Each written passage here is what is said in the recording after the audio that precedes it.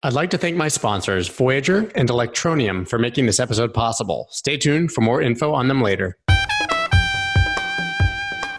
What is up, everybody? I'm Scott Melker, and you're listening to the Wolf of Wall Street's podcast. Today's guest is an original cypherpunk. Jameson discovered Bitcoin early and has done extensive work advocating for its privacy and protection from governments and other threats. He's the founder of one of my favorite companies who I use, Casa, where Bitcoin holders can protect their assets like never before. Jameson, Lopp, man, thanks so much for taking the time to come on the show. No, it's great to be here. I've actually been a Scott Melker fan since the early days. I was actually looking back on my tweets, and I found one from 2014 where I was telling Nick Carey at Blockchain to listen to your stuff. When we first connected, that blew my mind. Absolutely, because I've been kind of obviously quietly following you for such a long time in the Bitcoin space, and then I found out that you had been blasting ball of notes in your car. That was pretty cool.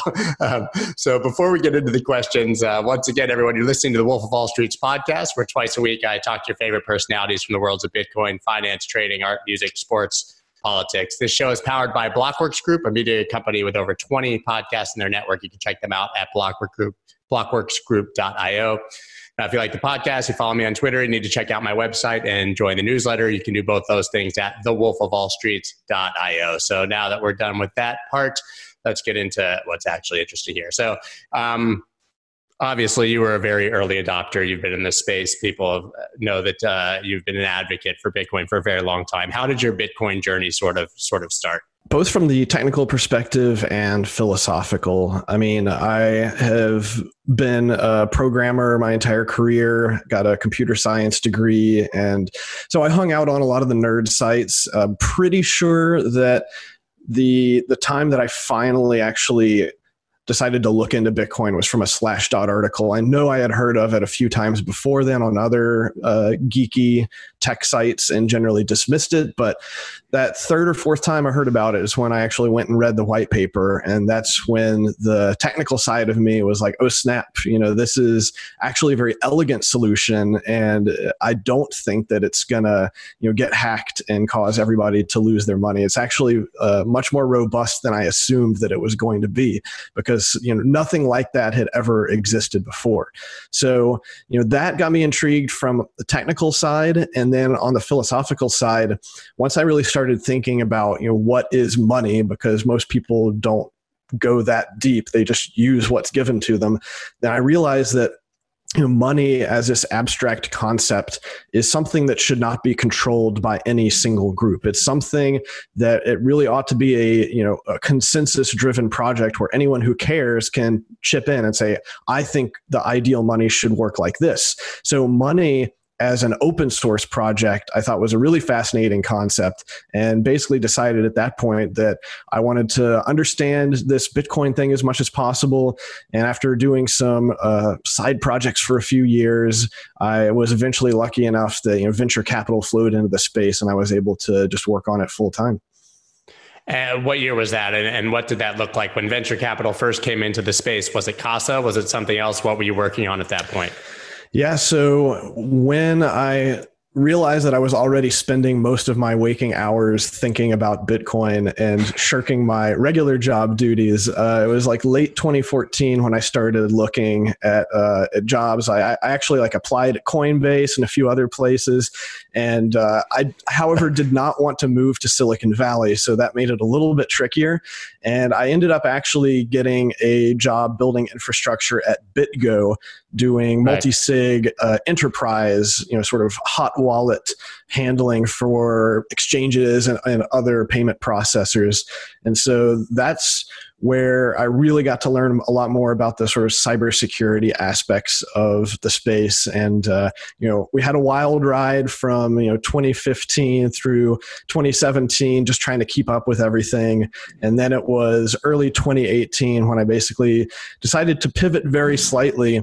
And instead of focusing on enterprise Bitcoin security and crypto key management, instead now I'm focusing on individual key management, trying to help normal people be their own bank and really attain the promise that Bitcoin has always made it technically possible, but has usually been out of reach for most people.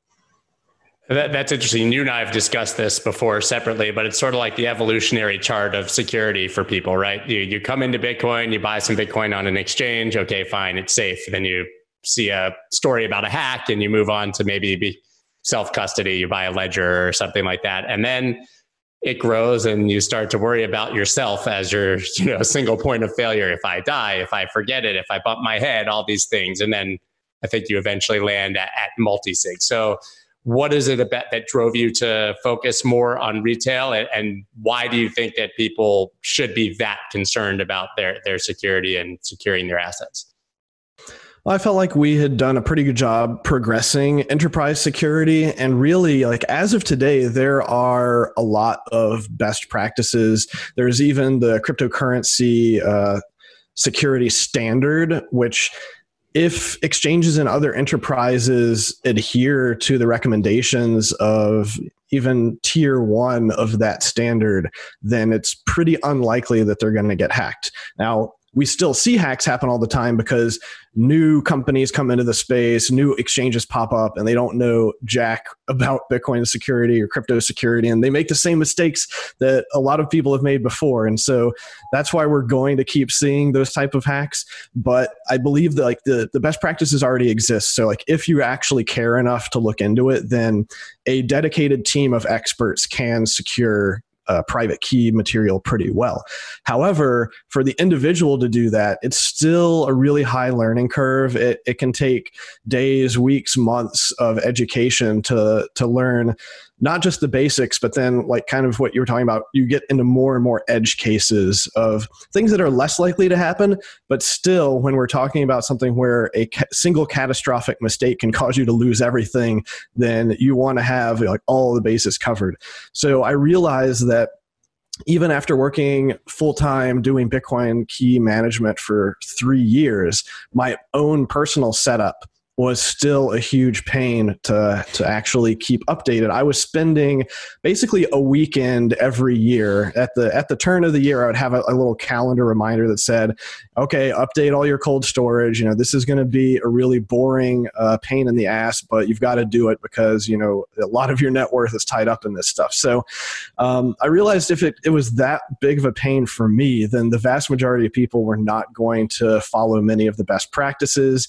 And at the like micro level, that means that these individuals are going to be less secure. They might end up losing their money. But at the macro level, it's even more concerning because I think that means that more people are going to just be lazy and leave their money with third-party custodians. And then we're just right back where we started with, where we just reinvented the banking system all over again. And that creates systemic risk. And I am concerned about where we might end up decades from now. Because if you really want Bitcoin to be like the world reserve currency, you have to think of this in terms of generations. And if we keep sliding in the direction that it seems like we're going, then having the vast majority of keys held by a small number of entities creates new types of attack vectors. And I don't want us to ever have to worry about that. So there's the security side, obviously, and then you have to think ahead of the security side. But there's also the philosophical side that you just touched on, which is if everything's just going to become another bank for Bitcoin, what was the point, right? The whole appeal for people who get it, I guess, is to be your own bank and somewhat opt out of the system, right?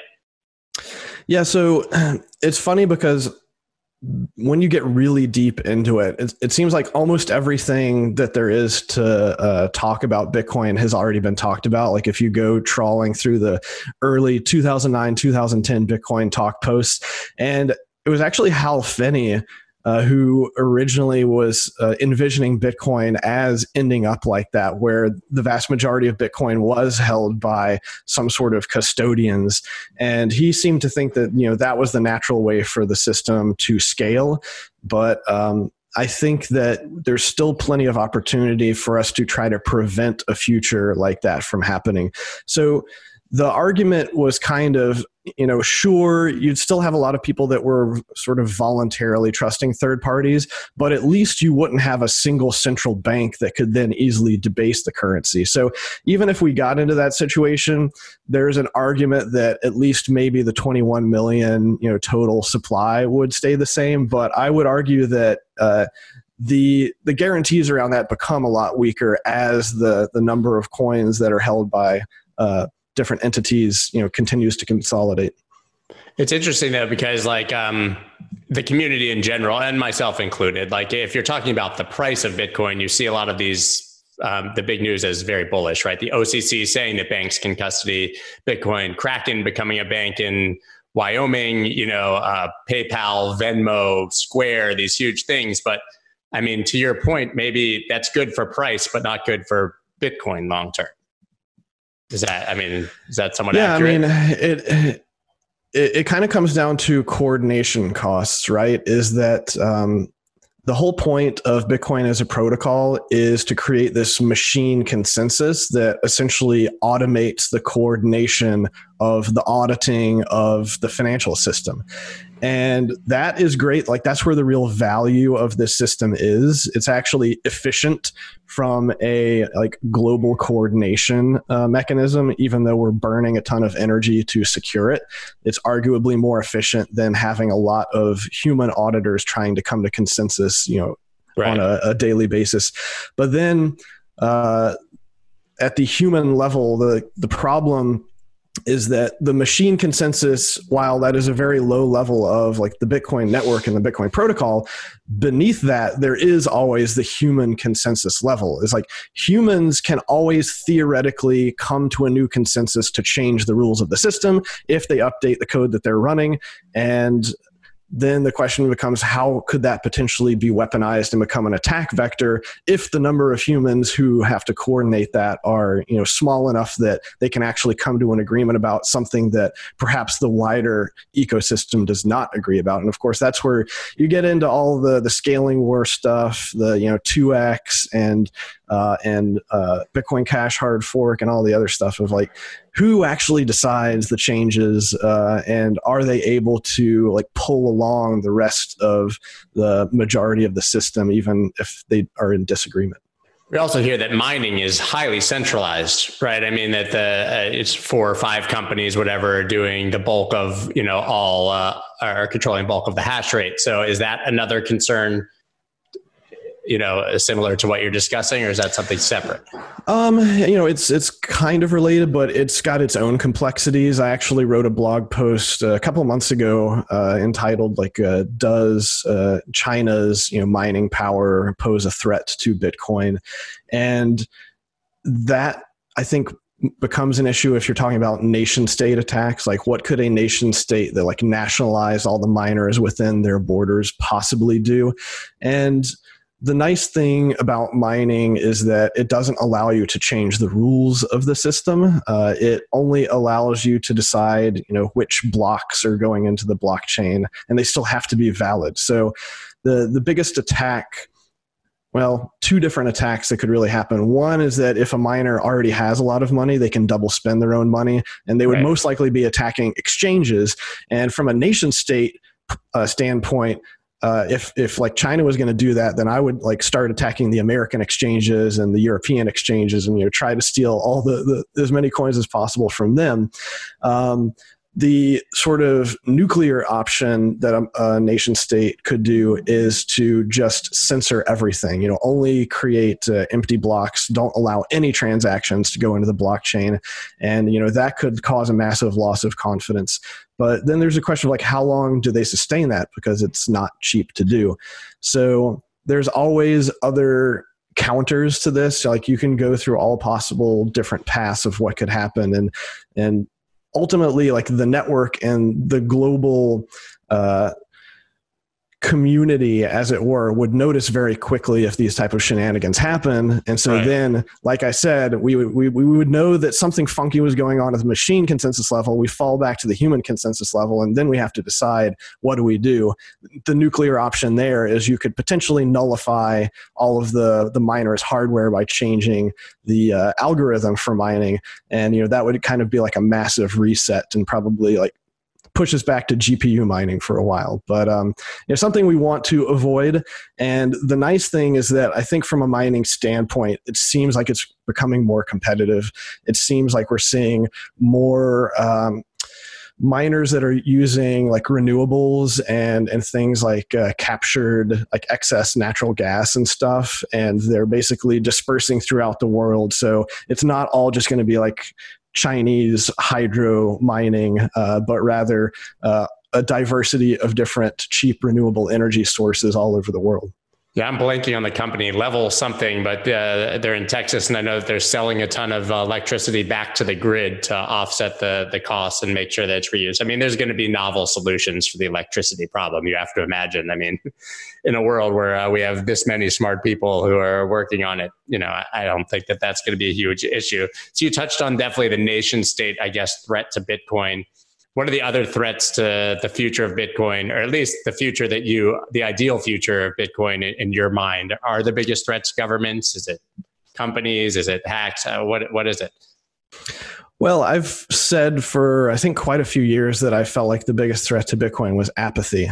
So that basically means that, we get stuck where we are right now. We stop growing and it remains a fairly niche thing. Now, with the news just in the recent weeks and months and, all the crazy stuff going on this year from a macro standpoint, it seems highly unlikely. It seems like we are trending in the right direction there, where as an asset, Bitcoin is actually becoming more and more accepted, that it's not going away, that it is actually something that you can depend upon. So I'm fairly confident there that, the momentum and the network effect is already high enough that it's not going anywhere. And I'm even somewhat optimistic that the nation state threat is less of an issue, because I believe, and we've heard a number of reports that there are plenty of politicians who, are already invested. Like, the politicians aren't stupid. They know how the game works. And, they want to opt out of the current system as well. So, that, of course, changes the incentives. It's unlikely that nation states are going to try to ban Bitcoin if a lot of the politicians already own it. Yeah, I mean, they'd much rather capitalize it than kill it, right? That's the thing is Bitcoin works because the incentives are aligned and greed is good, and it makes people predictable. And as you said, they know better than anyone else the hazards of policy. Right. I mean, your average politician in Washington has to be aware of the effects of endless money printing and QE and failed.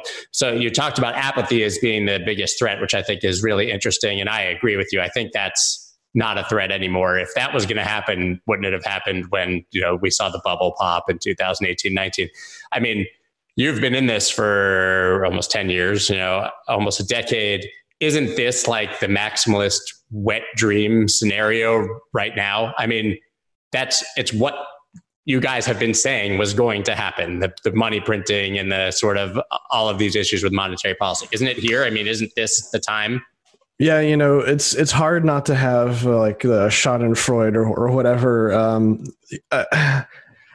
I tell some people that, what's really better than, the price going up orders of magnitude, what is really more comforting to me is being right. It's like I'm basically being proven that I wasn't crazy for so many years. So many people looked down on me and said that I was, the crazy libertarian nut job who was talking about things that were never going to happen. And there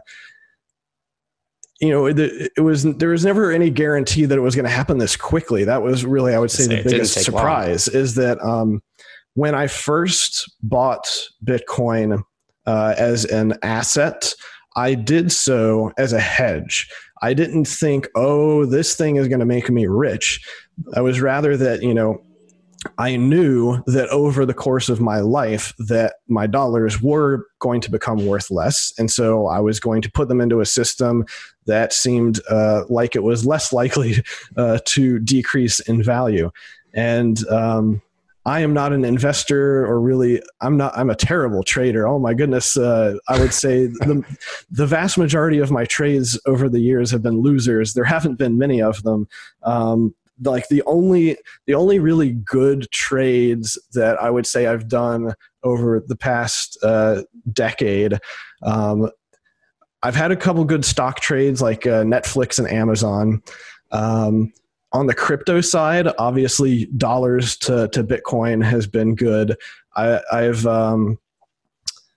lost money on most of my other like crypto to crypto trades, but the only crypto to crypto trade that has turned out really well for me is selling off all my Bitcoin forks for more Bitcoin. But even then, I would have done better if I had sold them for fiat and then, waited for the market to crash and then bought more Bitcoin. But nobody's perfect.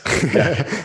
I mean, traders lose money. That's the way it is. And I mean, wealth is accumulated by, certainly in a space like this, by just being early and believing and buying and forgetting about it. And I'm assuming that's largely what you've done. I mean, they say 95% of traders lose everything. So, yeah. And, it's hard to put a number on it, but I would say that the vast majority of people who got in really early did not hold through multiple bubbles. And the only reason why I have held through multiple bubbles is because I've always considered this to be a multi-generational asset. I was not trying to flip it into something else. I didn't need the money to sell to buy other things. Like I've always been privileged enough to have the skills to have high paying software engineering jobs. So this entire time I've just continued living basically tried to continue living like I'm only earning like $50,000 or $60,000 a year and not inflating my lifestyle. And, perhaps someday I'll, go buy a private island or something, but I don't feel the need to do that because we still have so much work to do. And this really has always been more of an ideological mission for me rather than a profit-driven thing. So interesting, because you hear the criticism all the time. I'll call it a criticism that people who were early and got rich were lucky, right? And you hear it all the time, like, oh, they just happened to buy it. But you touched on the most important point. Buying it is nothing. Holding it through all of that requires just hands of steel, right? So, I mean, there's no luck. There, I would say there is also luck in the sense that there are always novel types of attacks and forms of loss that are being discovered. And so I've had my fair share of close calls where I almost lost a lot of money. This actually, you'll probably find this funny, but because of what a terrible trader I am and just like not really understanding trading very much, I lost a decent amount of money by accidentally crashing the Litecoin market on Coinbase. So was it like a fat finger? You put too many zeros? I just did not understand how illiquid Litecoin was at the time. And I was used to, making 6-figure trades in Bitcoin and just, market order done. And so I made, and it was like maybe a $30,000 or $40,000 Litecoin sale, and it crashed the Litecoin market. And so I basically ended up losing half of that to slippage, but live and learn. Yeah, and I think that a lot of people have experienced that sort of in the altcoin market. Certainly if you were early, but still, I mean, we have DeFi and Uniswap and stuff where, you could press the wrong button and send something literally to zero in a matter of moments. So I want to talk about security basics. I don't often have the opportunity to have someone on the show who really understands or can explain from the lowest to the highest level what people should be doing. So I guess, we have people that are coming into the space for the first time. As I touched on before, they're buying and just leaving it on an exchange. What are the most basic steps that every person who's in crypto, or just every person in general for their privacy, should be taking at least to like maintain some privacy and security? Privacy is a lot harder than security. And that is because it mainly comes down to what are the on-ramps and off-ramps that you're using. So I suspect, the vast majority of people are going to be using your standard centralized exchanges, the vast majority of which are doing AML, KYC, at least if you're doing anything more than trivial amounts.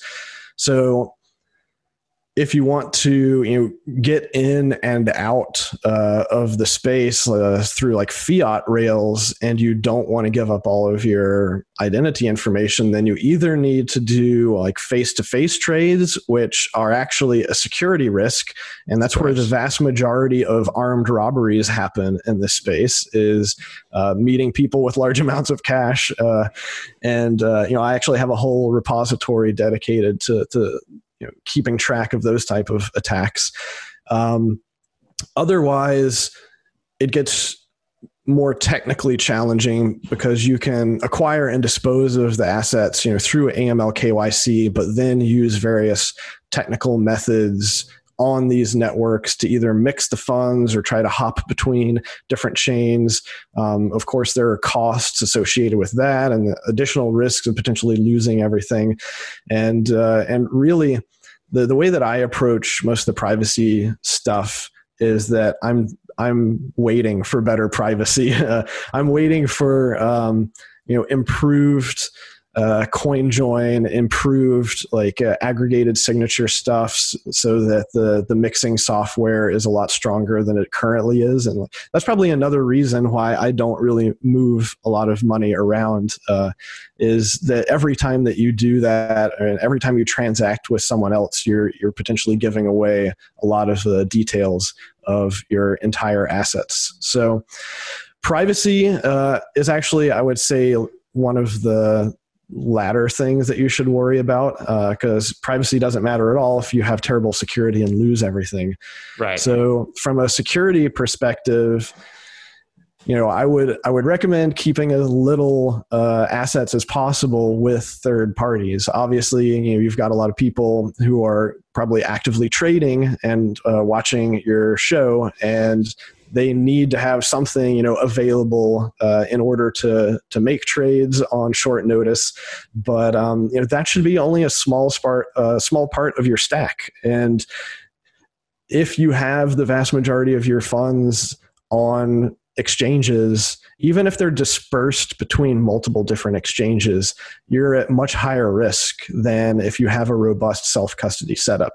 And this is actually something that I've heard fairly frequently, is people believing that because they have their funds in many different places, that they're safer. And it's an interesting conundrum, because what you're doing is you're pushing the risk around. You're kind of you're spreading the risk out, that you have a single catastrophic event that causes you to lose everything. So you are safer from that perspective. However, on the flip side, what you're also doing is you're increasing the risk that something goes wrong and you lose some portion of your assets. So that's some other mental math that people need to be aware of. So what I focus on is, how do you create one single robust setup that is essentially impermeable and is flexible enough that we understand that humans make mistakes, and we want to make sure that those mistakes, those accidents, those acts of God, nature, whatever, are not catastrophic, but rather are just minor annoyances that you can then recover from. So there's multiple different, I would say, tiers or levels of what you can do with your holdings. If all your stuff is on an exchange, you don't actually own any crypto. You have crypto IOUs, and you're hoping that exchange doesn't go bust.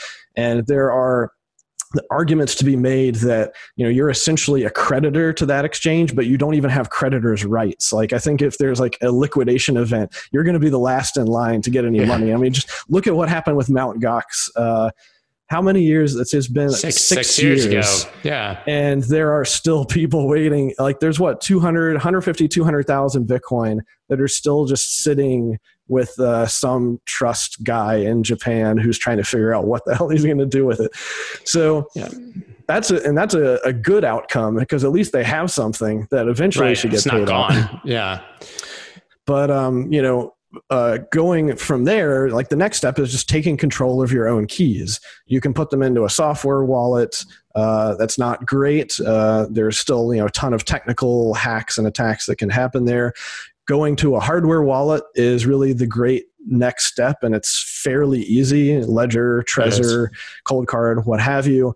And that will protect you from the vast majority of remote, like technical attacks. You're then still going to be open to social attacks, like phishing type stuff is what we're seeing a lot more these days, because now the weak point is the brain. It's the human, getting them to press the button to authorize the money to go out. And then the other thing that a lot of people don't spend a lot of time thinking about is just yourself. Is like, you are one of your biggest weaknesses, and not having a robust setup, you could lose all of your money, like due to a house fire, if you don't have geographically distributed backups, for example. And I would say that is really the bread and butter and value add of our setup at Casa, is putting the user into an architecture where they don't have to think about it. They don't have to spend a lot of time thinking through everything that could go wrong, because we've already done that. And then we've created software so that you're just following the instructions in the app, but you also have a client advisor that you can reach out to if you have any questions. And by just following what we have told you to do in the software, you put yourself into a position that I would argue is even more resilient, more robust than a traditional bank setup.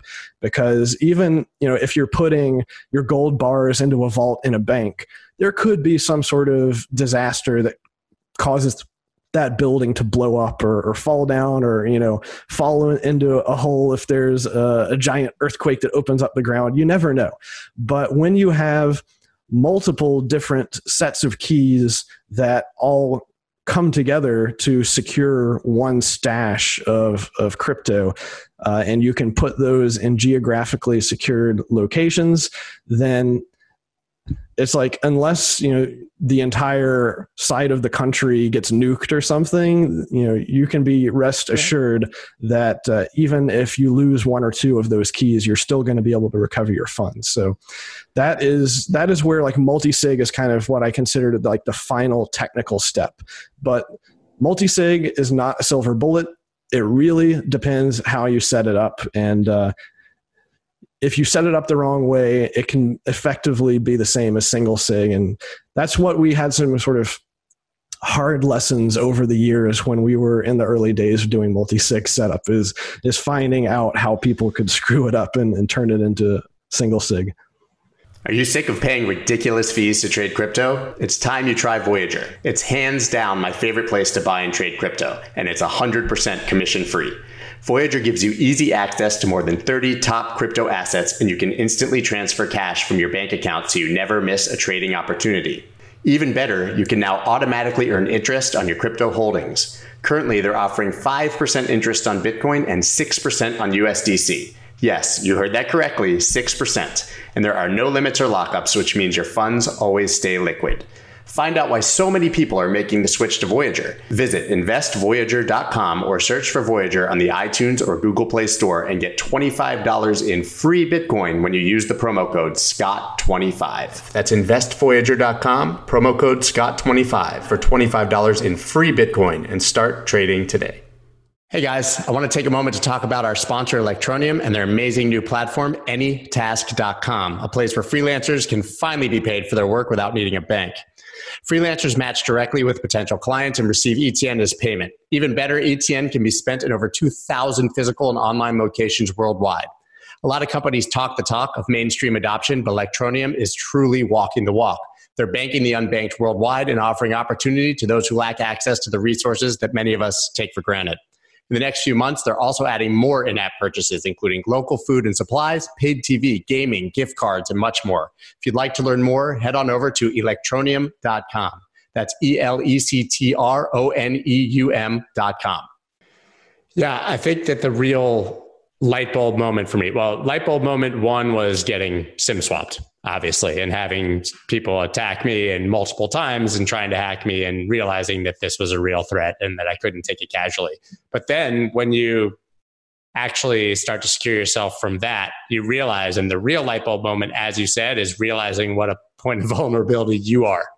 And for me, that was the biggest one. If I die, if my house comes on fire, if anything, like you said, we all, if you're in ERC20 coins and stuff, you probably have coins in 5, 6, 10 different places. How's my wife going to find that? How are my kids going to find that if we're both gone? It sends you down this rabbit hole. That's what led me largely to you guys. We've discussed this at length. I was extremely impressed at how easy the process was because it seems very daunting at first to engage, to even make the decision to go multi-sig because, you 3 of 5, you're going to have to set up 5 wallets and you're going to have to disperse them. But you guys, like you said, you have someone who holds your hand literally the entire way. I feel like the people at your company are my friends who check in on me once a week to make sure that I haven't done anything stupid. It's amazing. So you have gotten to that point, right? You feel like now you have the product.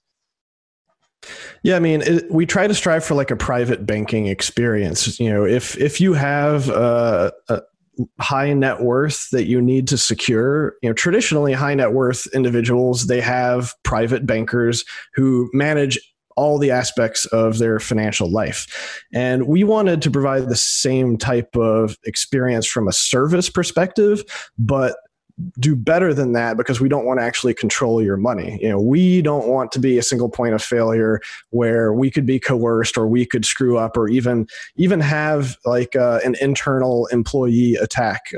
There have been exchanges and other providers that have had rogue employees that have ended up stealing lots of money. So it's a high stakes game and we just want to help people help themselves. That makes sense. And so I've obviously, I said I've been SIM swapped and hacked, but you've really, really gotten a big taste of the worst in this, right? I remember reading the New York Times article about how you took yourself completely off the grid. I know that the SWAT team came to your house a few years ago. Can you talk about those experiences, what happened, and then how they sort of shaped your view, I guess, why, I think it'll show people why you're so serious about privacy and security. Yeah. Unfortunately, I did not really walk the walk when it came to privacy until I had, the massive jarring event that made me realize how exposed that I was. Essentially, rising to prominence during one of the bull runs, it results in more people paying attention to you. And this is a common celebrity problem, of course. Traditional celebrities who have millions of people paying attention to them, it's just a law of large numbers where eventually there are going to be some unhinged people who are willing to do things that you wouldn't have considered. And so that's when, eventually someone figured, hey, this guy's been in Bitcoin for a long time. Maybe I can screw with him enough to extort him. And, they had the technical ability to anonymously place a phone call to my local police department and pretend to be me, say I had killed people and was, holed up in my house in a barricade situation with explosives and all this other stuff. So essentially, they hacked the system, not only from a technical level, but they understood that it's actually very easy if you say the right words to get a large amount of lethal force targeted at really anyone you want. At least in the United States, this is easy to do. Yeah, and it's really an asymmetric type of attack where the person who did this probably spent less than $100 on the technical aspects to be able to get away with it. And in exchange, they were essentially able to probably use hundreds of thousands of dollars of public resources to shut down my entire neighborhood for the morning. And then, subsequently, Who knows how much in like investigation man hours got spent trying to find them and failing. And that's when I realized that if you're in the space, then you are a target, not only digitally for SIM swapping stuff, but potentially also physically. And while the project where I keep track of physical attacks, I think there have only been 3 or 4 dozen documented. I know there have been plenty of other undocumented, because most people, and like after this happened to me, I had several people reach out to me privately and tell me the same thing had happened to them. And I was like, well, why the hell didn't you tell anybody? They're scared. Well, yeah, they're scared. They don't want to become a target again. And the other issue is that, of course, I didn't go into all the details of what happened until a year later, after I had burned down my entire life and moved to a new secure location where I felt like, okay, now I can actually talk about it. And for a variety of reasons, of course, that's not an option for a lot of people. So unless you start out, in the crypto space with really strong operational security, then you're going to end up having to spend a lot more on the back end if you want to put yourself into a really good standpoint, I guess. It really depends on what you're trying to protect yourself against. And I've written a number of articles on this, and it gets expensive, so it really depends on how much you think it's worth to you. It's a new type of insurance, and this is really what I consider security and privacy, both different types of insurance. There are a number of people who ask Casa, do you offer insurance on the Bitcoin that I store with you? And my response is, well, you're obviously asking about traditional insurance, which is some sort of legal contract where you hope that they will pay out. And, if you follow along, anything in the insurance world, then you know that the insurer will do the most that they possibly can to not pay you out if something happens to you. Obviously, so insurance itself is not necessarily a great insurance because the guarantees are often pretty flimsy. So instead, I think it's better to insure yourself. And the way that you create guaranteed insurance is by setting up strong privacy, setting up strong security in a way that you're not relying upon, once again, a third party. If you're relying upon a third party for insurance payouts, then they might let you down. And that would be pretty terrible to happen like in your time of need. You were able to completely remove yourself from the system effectively, right? I mean, if I recall, you started an anonymous company basically and did everything through the company. You moved, you went as far as to buy a burner house, right? I mean, you bought a separate house to have a different address just so the mail could go there and people wouldn't know where you were. I mean, was that sort of an experiment to see if you could do it? Or were you at the level where you were saying, I need to do this or somebody's going to get me? Yeah, it was both. First of all, the attack happened it was like as the 2017 bull run was really taking off. And so that's when a lot more people were paying attention, including criminals. So I felt like, I had a few years after that of bear market where I assumed there would be less of an issue, but it's always about preparing for the next bull market. Whether that's a personal thing or a company thing, it's like, this is my second full cycle working in Bitcoin full time. And I can see a lot of parallels. And so, one of the things that we've spent a lot of time the past couple of years at the company doing is basically me telling everybody all the shit that went wrong last cycle and how we need to prepare for it so that we don't get completely overwhelmed, when demand goes through the roof on the next cycle. And so that is going to continue to happen from a security perspective is, if there's a 10x move in the market, then the entire world is going to be going crazy, but also what that means that criminals and people who are willing to cause harm to others are going to get more interested in it, and they are going to be experimenting too.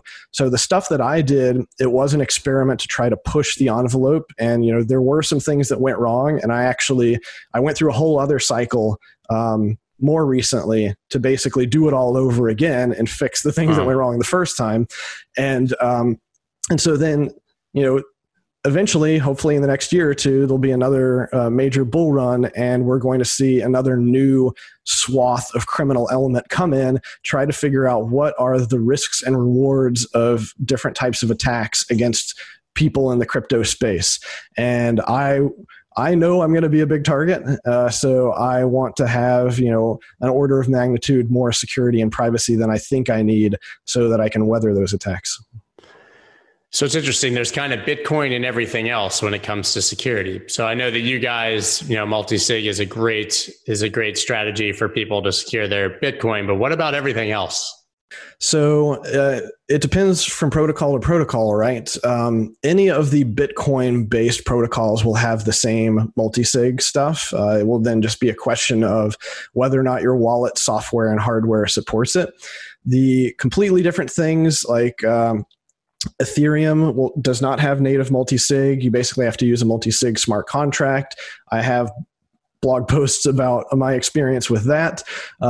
It does seem like the Gnosis safe multi-sig smart contract has been well vetted, and I have not heard of any exploits against it. And I think it's been out there for a couple of years now.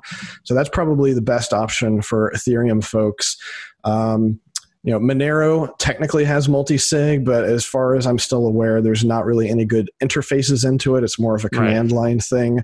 The further down you get in the list, the smaller the community, the smaller the number of developers, the less likely there's going to be some sort of robust multi-sig even offered to you.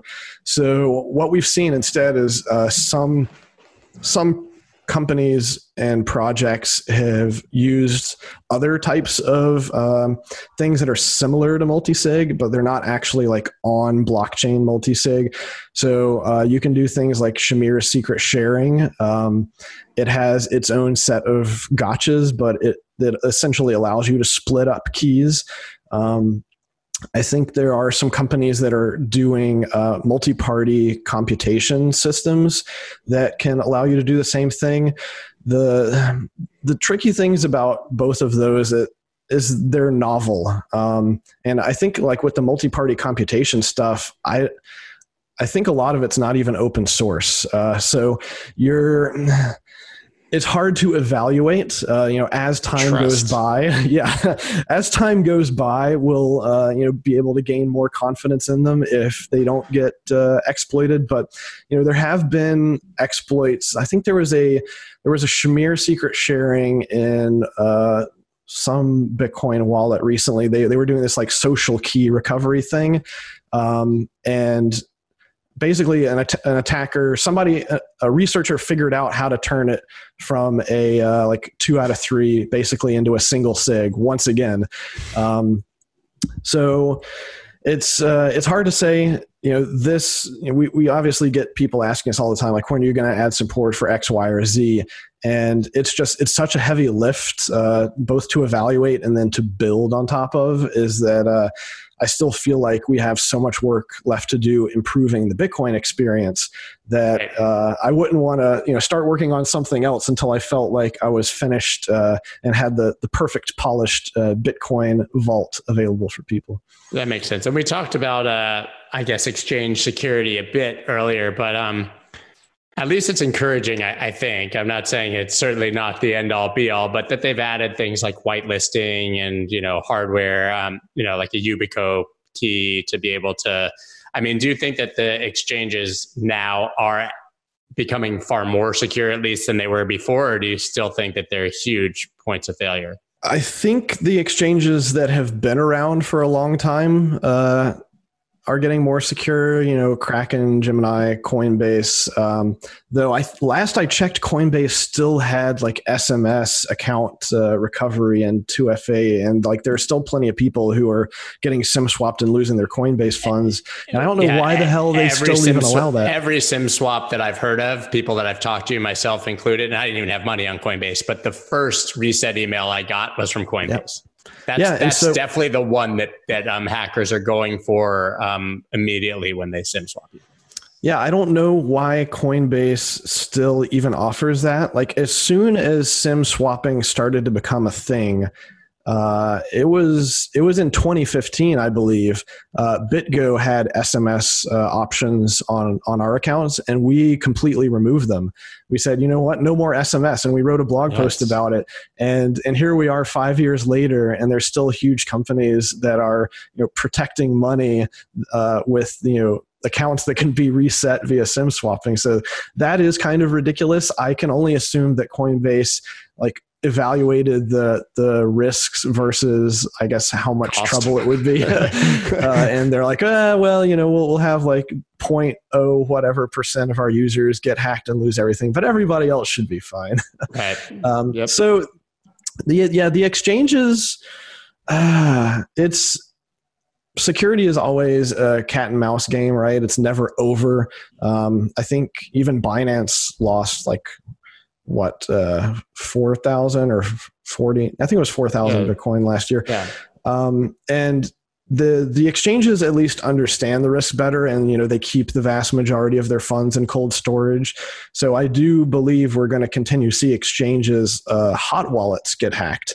But if this is a risk that any exchange needs to take into account and basically have insurance fund for, right? So you understand that over a long enough time frame, there's probably going to be an exploit, and you just want to make sure that that risk is compartmentalized and that you can essentially pay out on that catastrophe so that none of your users get directly affected. Yeah, I know it's at the point on Binance, at least for a consumer, where you can have an encrypted email, a Proton Mail account, and to be able to withdraw funds, you need to, press your UBICO, use a 2FA code, and also do an email code. So that's a lot more than I remember from before. But like you said, the exchange can still get hacked and your funds can disappear. So that's just a matter of someone hacking your individual account as opposed to the exchange itself.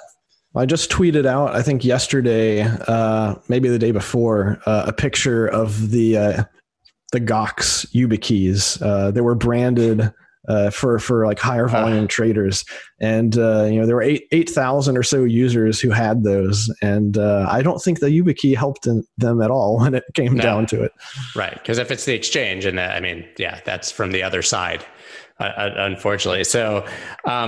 And just to get back to it, at a very basic level, what should people be doing sensibly? Is it VPN? Is it to get to a hardware wallet? And at what point do you have enough, I guess it's person to person, but accumulated wealth or accumulated Bitcoin that you really need to start considering multi-sig?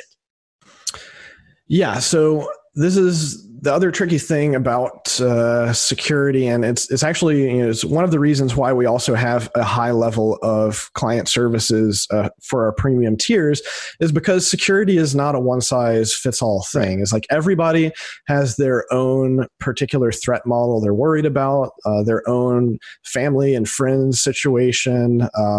We have clients who are globetrotters and they don't stay in one place for more than a month or two. Everybody has different variables that have to go into consideration for their own setup. So it's not possible for me to say, if you have more than X amount of this, then you need this setup. But rather, the easiest way that I try to describe it to people is you need to have an order of magnitude more security than you think you need. And by that, I mean, if you have $1,000 in crypto, then you should act like it's $10,000 and secure it appropriately. If you have 100,000, you should act like it's $1 million, and so on. And that is going to lead different people to different conclusions. And the really tough thing about security, especially when we're talking about the different loss vectors due to mistakes or natural disaster or whatever, is that I think people have a hard time doing the like mental math of how likely it actually is. Like, it's the default human condition to say, "Oh, I'm doing fine now. Nothing's going to happen to me."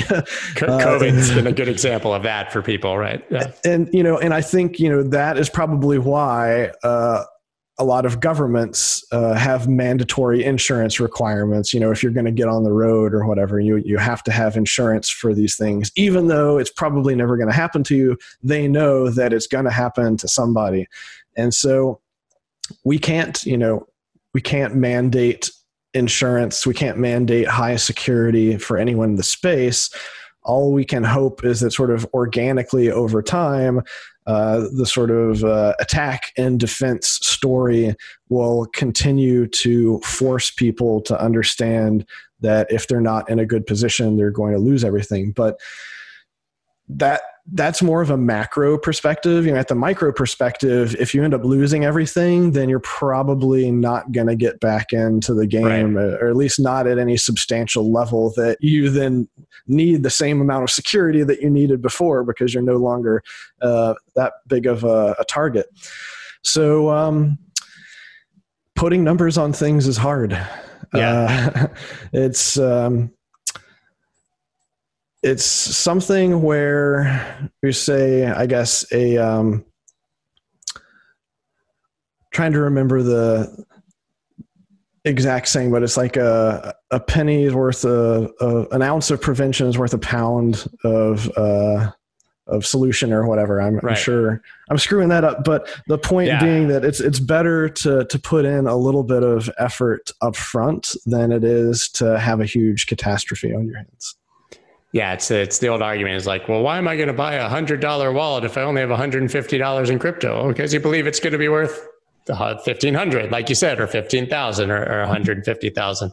I'm curious, after going through all of this, I mean, there's very few people who are doxxed in this space, who are not anonymous. I mean, do you regret not just throwing up an avatar on Twitter and a fake name and going about life that way? I mean, no, and the main reason for that is that it allows me to do in-person events. And while that's been less of an issue this year, I would say, I was traveling and going to various conferences and meetings, almost every month when things were still hopping.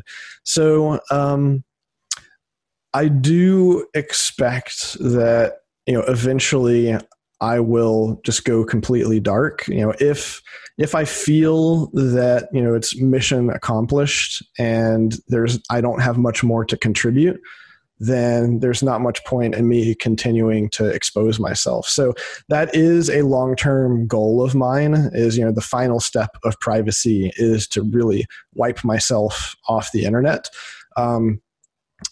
In fact, like, that would have been the easy thing for me to do after I was attacked, is that I could have just deleted all my accounts and shut up, stop making myself a target. But I took the hard path because I still feel motivated enough that I need to contribute publicly, and I need to use the reputation that I have built over many years to continue to try to educate people and bring more people into the space, because we're not there yet. The network effect is not yet strong enough that we are going to achieve world domination. So you're doing it for everyone else. I mean, at the end of the day, it's a public service.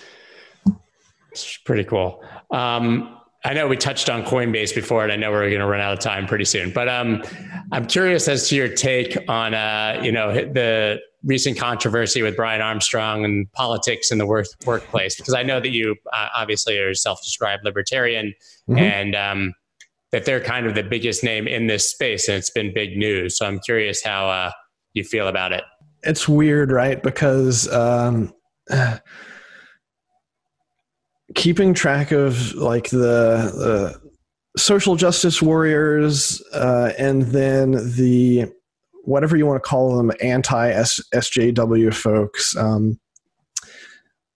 I've actually started like getting annoyed by everyone. Is basically anyone who gets triggered by stuff. Is like there are better ways to go about trying to achieve your goals.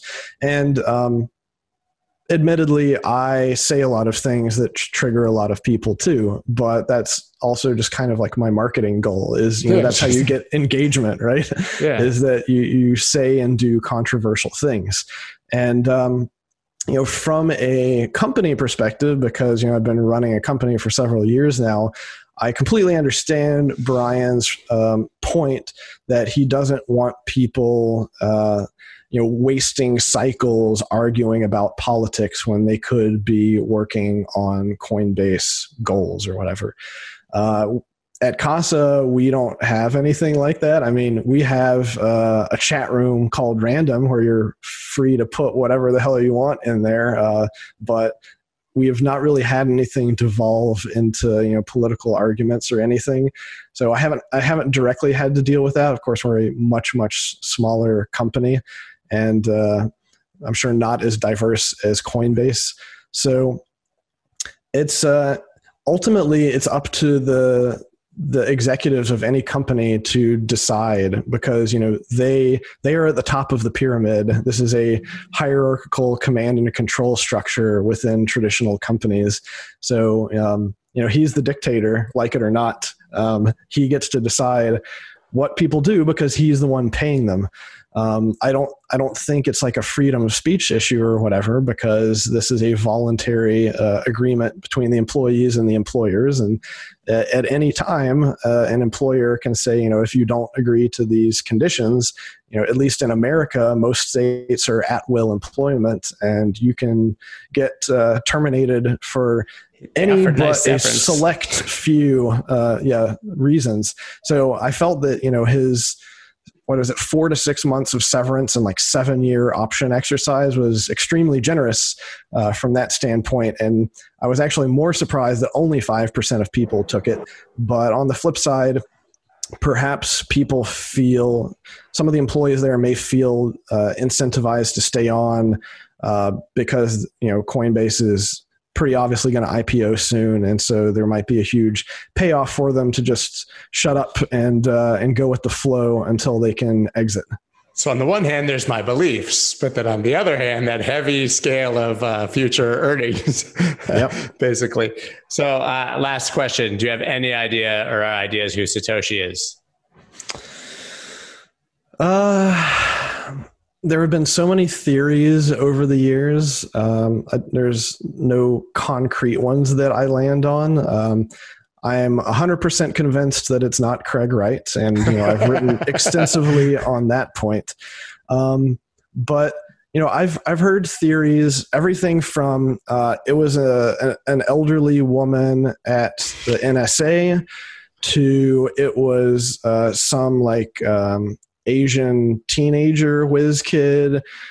Personally, my favorite and what I hope is that it's actually an AI from the future that sent itself back to create its own monetary system that it'll use to take over the world when the time is right. Skynet. But